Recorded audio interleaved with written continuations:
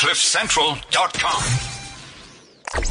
Future CEOs on CliffCentral.com. Welcome back to Future CEOs. What a fantastic conversation we had just before the break, all around entrepreneurship, the lessons that can be learned, but also then the advantages and opportunities that being part of an incubation program, part of an acceleration program come with it. But I know that if you were listening from the start of the show, that you've been waiting for this half hour because we're talking about something that impacts everyone. It almost seems, what's the right term? All permeating. It's potentially all consuming as well in many people's lives. Libby, what are we talking about this half hour? As much as we want to be successful entrepreneurs, Chris, why are we such a nation of bad savers, bad financial planners, no foresight into our credit? Please help us and advise the entrepreneurs out there who have got these big dreams about their businesses just to be able to have a future that is financially profitable, lucrative, and sustainable. I think that starts. How was that? Oh, that's awesome. It's so much pressure. You know? Hi, Chris. The things that keep us up at night. Welcome to Future CEOs, Chris. Thank you very much. Before you answer Libby's question, just tell us who you are, where you're from, and just give us a sense of why our Future CEOs audience should be listening to you around this idea of debt, please. No, thank you very much. My name is Chris van Rensburg. I'm the CEO of a financial wellness business called Kudo Credit Solutions. And the business really started 6 years ago when the National Credit Act came into place. You know, the obligation for credit bureaus to start sharing the information that's really your financial reputation once for free to consumers every 12 months. And, you know, I saw the bureaus doing this. I worked for one of the bureaus and they give phenomenal insight to the data, or they give data, but they don't give phenomenal insight to the data. So for me, it was always about how do we take this wealth of information, which is really our history of how we've transacted in the past, you know, our mistakes, the things we've done well. How do we add value to the consumer? How do we take them on a journey of financial improvement? And it really starts with, you know, looking internally. What have I done in the past? How can I change these behaviors? And knowing what to change. You know, those are the big issues. If you're running a business, your business runs on rands and cents. You know, if you're running a household, your household runs on rands and cents, whether you are 10 years old looking to get that, you know, new bicycle, or whether you are 90 years old and hopefully have a retirement to look back on. So I think the right departure point for this conversation, and actually we must go into your question, Klubi, but maybe this is part of your question or setting the tone for it, and it is just give us a sense of the debt landscape, the debt situation here in South Africa. Do you have that information? Apparently there's good debt and there's bad debt. There is good debt and there's bad debt. Okay. Let's first start with the debt situation right now. It's very dire.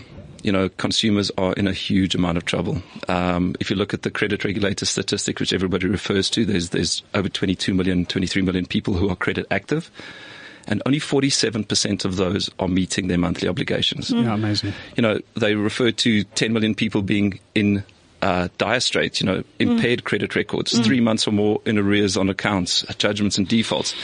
But the regulator also has statistics around the people who are missing 1 to 2 months payments. And there you're sitting with a far larger population than the 10%, the 10 million that are impaired.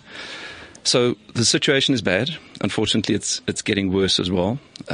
We are a nation that loves debt, and we love the wrong kind of debt. The debt that we like is the short-term, easily accessible, unsecured debt. Expensive debt. When we sit and compare, you know, country to country, you know, the European and American states, a lot different picture when it comes to your secured debt, you know, bonds, mortgages, low interest rates. In South Africa, we're sitting in a situation where 70 to 80% of all consumers' debt, and sometimes even much more than that, is all unsecured, expensive, short-term debt, which really creates a cycle and a problem upon problem. Just for the layman, unsecured debt is what? Unsecured debt is debt that is not related to an asset. So your credit card, it's not underwritten by anything. It's not. no item that you've purchased that has a increasing value. Yeah.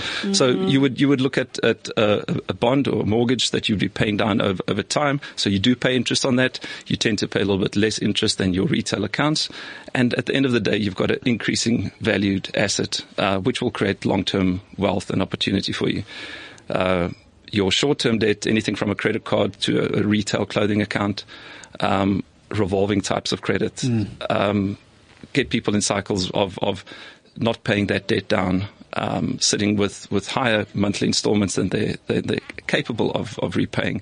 And that's when this trouble starts. They start missing one or two payments, and the debt cycle just continues. Libby, what is your opinion on this situation? It's a sad state of affairs, but I think we just, as you do in your business, Chris, it's about changed behavior. So what we need from you is tips and advice, whether it's big strides or small incremental steps to help us change this for the long term. The best place to start is with your credit report. Have either of you seen your credit report, your personal credit report? I For a long haven't. time. Okay, so that's 99% of the population. You know, there is a wealth of information that is on there. It shows you all of your credit agreements, your opening balances, your current balances, your installment values, and how they have performed over a 24-month period. And this is the crucial data that banks and credit providers use when they look at granting you credit. If there's issues on that, 1, 2 missed payments, defaults, and multiple arrears, you're not going to get credit. And the only credit that you will get, potentially, is high interest, short-term, low-value, payday type loans, which is not really where you want to sit. So the starting point is take a deep breath, find a credit bureau or a service like ours, which gives you access to all credit bureaus in one single report, compared side by side. So it makes it simple to understand. You have view of what the market view is, and we will assist you in identifying the areas that will best improve your credit rating, your credit standing. But that's a solid place to start. Budgeting is essential. Nobody likes budgeting. Ask your friends, nobody budgets. But it is essential in understanding where your money goes every month. Come middle of the month, you're scratching the drawers and looking in the couch for coins lying around, because you don't know how you spend, how often you spend, and what you're spending your money on. And those two are a great eye-opener and a place to start to identify where you can make small but impactful changes. Well, I just think back to when I was quite meticulous about the budgeting, and then every single day when there was any kind of spend, I would feed it into, this was quite a while ago, but I'd feed it into an Excel spreadsheet that was then communicating to different parts. Yeah. Impressive. And what was so interesting about it was how quickly certain columns add up. And how very, very quickly suddenly you realize you're spending thousands of rand on entertainment type things when your goals are very different. I want to either have a car or a house or whatever the case is, but I'm saying I can't really afford the bond repayment, but actually I can. I just need to spend a little bit less here and there, and that's the real value there. It's the ability to interpret, again, data, I guess, as you said. It's exactly that, and to identify those specific areas where you can cut back. Speaking to experts is essential, and there's loads of them out there. Debt counselors will help you evaluate your debt and understand your debt position, and take you through a budgeting process as we do. And that really identifies essential to non-essential expenses, as you've said. Do I really need the new pair of shoes? Do I really need to go out with my mates? If you have got a plan of what you're trying to achieve, opening a little savings pocket, putting a little bit of money away is a great way to do it. A friend of mine's taken a quite interesting approach. He's taking a spend budget, not a savings budget. And what he's done is quite novel in the sense that he only identifies how much money he's going to spend on a day or on a week. Okay. And that includes the money that he's putting away every month. So if he didn't spend his 50 Rand on lunch at work, it's money that he's putting away. So he knows how much he's got to spend, knows how much he needs to spend. And I think that's a fantastic different approach to budgeting. Sometimes, I don't know, there are entrepreneurs out there that feel that, oh my gosh, it's too late, or they have the feeling that it's so bad that I actually don't even want to take that first initial step. Yeah, that they're suffocating or drowning. Exactly, so I like what you said, Chris, on some, just take a deep breath and just address the problem, because the later we leave it, we're not changing the things that we need to change exactly to make our businesses grow. Yeah. What other advice can you give us about just to manage our finances better, to be successful entrepreneurs and CEOs? Well, there's loads of things we can do on a day-to-day basis. Don't carry plastic with you. It's much easier to let your expenses run away with you when you are paying by card and not really seeing the deductions coming off on your account. That's a pretty simple one. If we are looking at more extensive ones, is sit down with the family, and I think that's critical. You've got multiple incomes potentially. Wife, especially with families that live together, there could be support from parents or from family members. Talk about money together.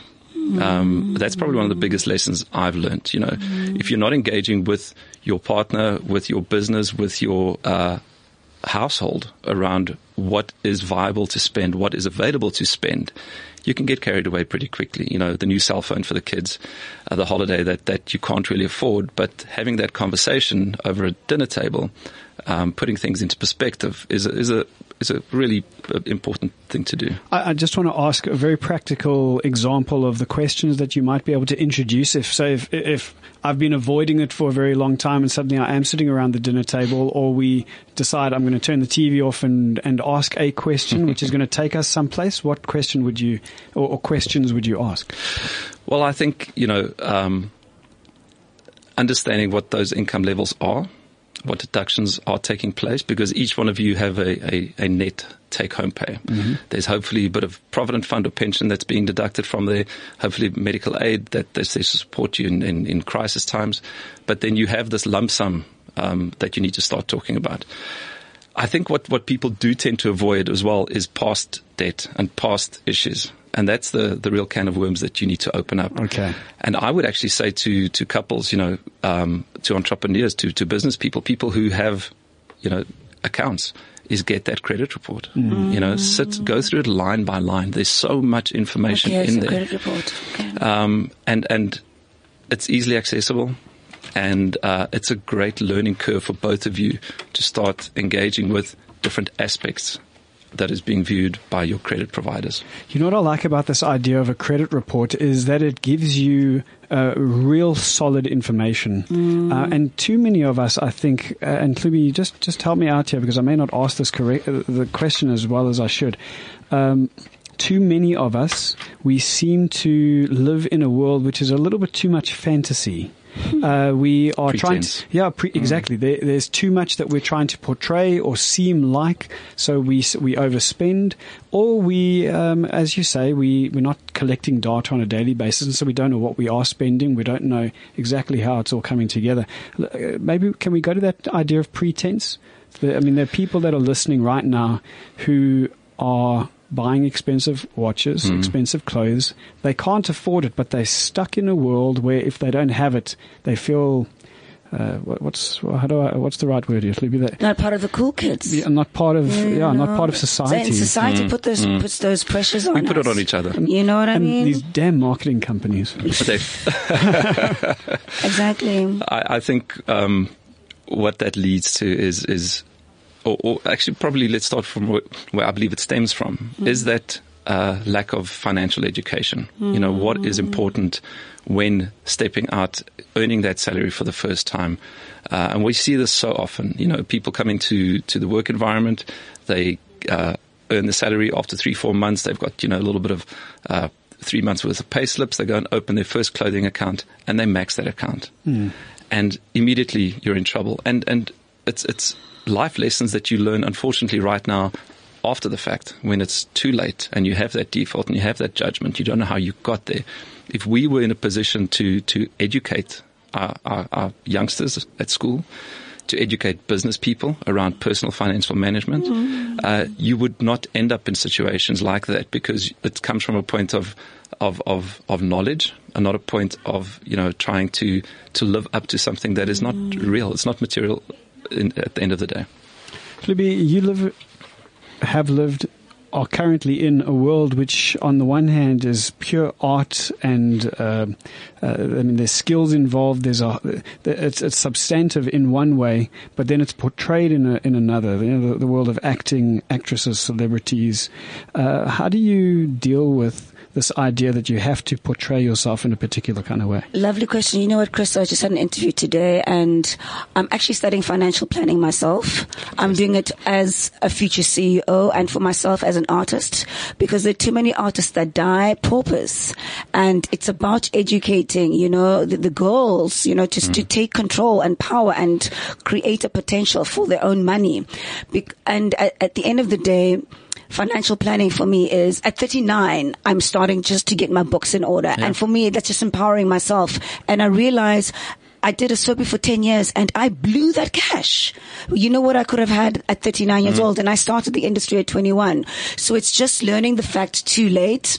And this is why it's so important that people like you come and just talk us through the processes, whether it's, microscopic to macroscopic, of how we can take control of our money and make it work for us. Libby, I heard you answer the question in a bit of a different way. I heard you say, I'm doing it because I'm a future CEO. I'm doing, what was the other thing that you said? An artist. And an artist. Yeah. And so what I believe at the very core we are businesswomen of financial management is to, and we've all heard the saying, begin with the end in mind. Who are you? What is your identity? What do you want to be in, or be perceived as, I guess, in maybe even 20 years, and then work back from that. Make the decisions now that are going to serve a future versus living in the present but not serving the future. Yeah.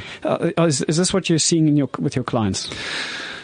We're seeing the end result, and unfortunately not the positive one. We're seeing the customers who have gone through this, 5, 6, 7, 10, 15, 20 years. There's actually not, our average customer is between 25 and 35, okay. Which is interesting enough, because we're seeing a little bit of shift to the younger side. People are, I believe, being driven towards a point where they now have to start engaging with their money. So a lot of our customers that channel through to us through websites, through referrals, have been declined for credit, have got to a point where they are in trouble. So they're being forced to make those decisions now. Not all do. Not all take that next step and take remedial action and try and remedy themselves. But we are seeing more of a shift.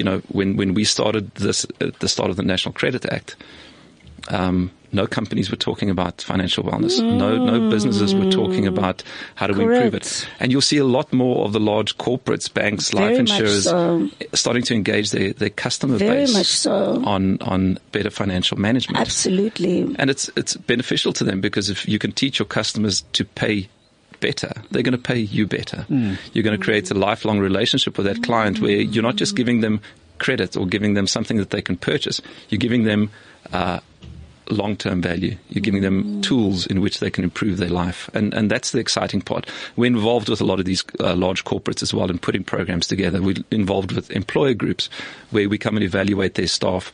We identify areas of concern and specific areas we communicate to in specific ways. So if we're seeing poor payment performance in certain employer groups, we'll channel our communications to those individuals quite uniquely. We open up our call centers, let them speak to our credit coaches, and give them advice around how to take that next step. But it all starts with being pushed, and that push is either a personal one or a market one. And it's just to prevent all of this, we should start education of financial management in school while kids are still young. And I couldn't agree more. You know what I mean? And entrepreneurship and how to handle that. And for me, I think the worst case kind of illness and stress is financial stress.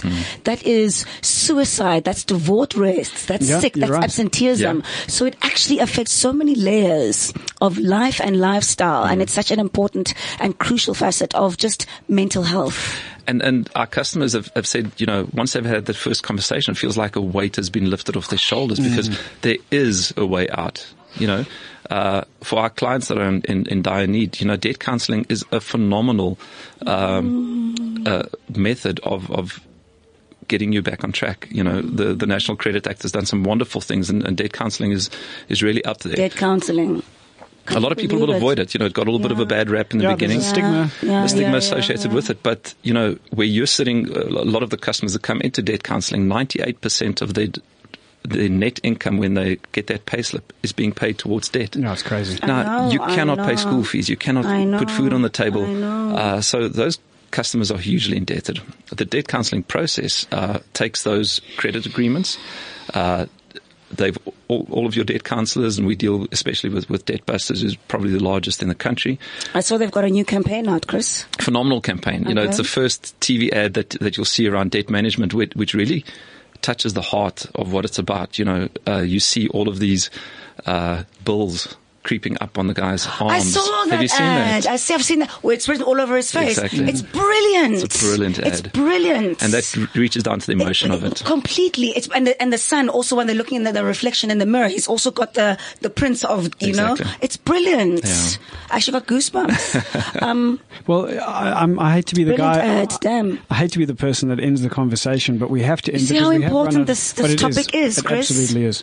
Wow. Maybe just imparting, and we're going to ask for one thing, the one best piece of financial advice that you've ever received. Not you must have a budget. We've already mentioned that. Just for you, what is something that has resonated with you that you have used over years and years and years, and that has benefited you? And we'll end with that, please, Chris. Have a goal in mind. It has to be about what am I trying to achieve in my life goals, and how am I plotting that path forward and making it possible.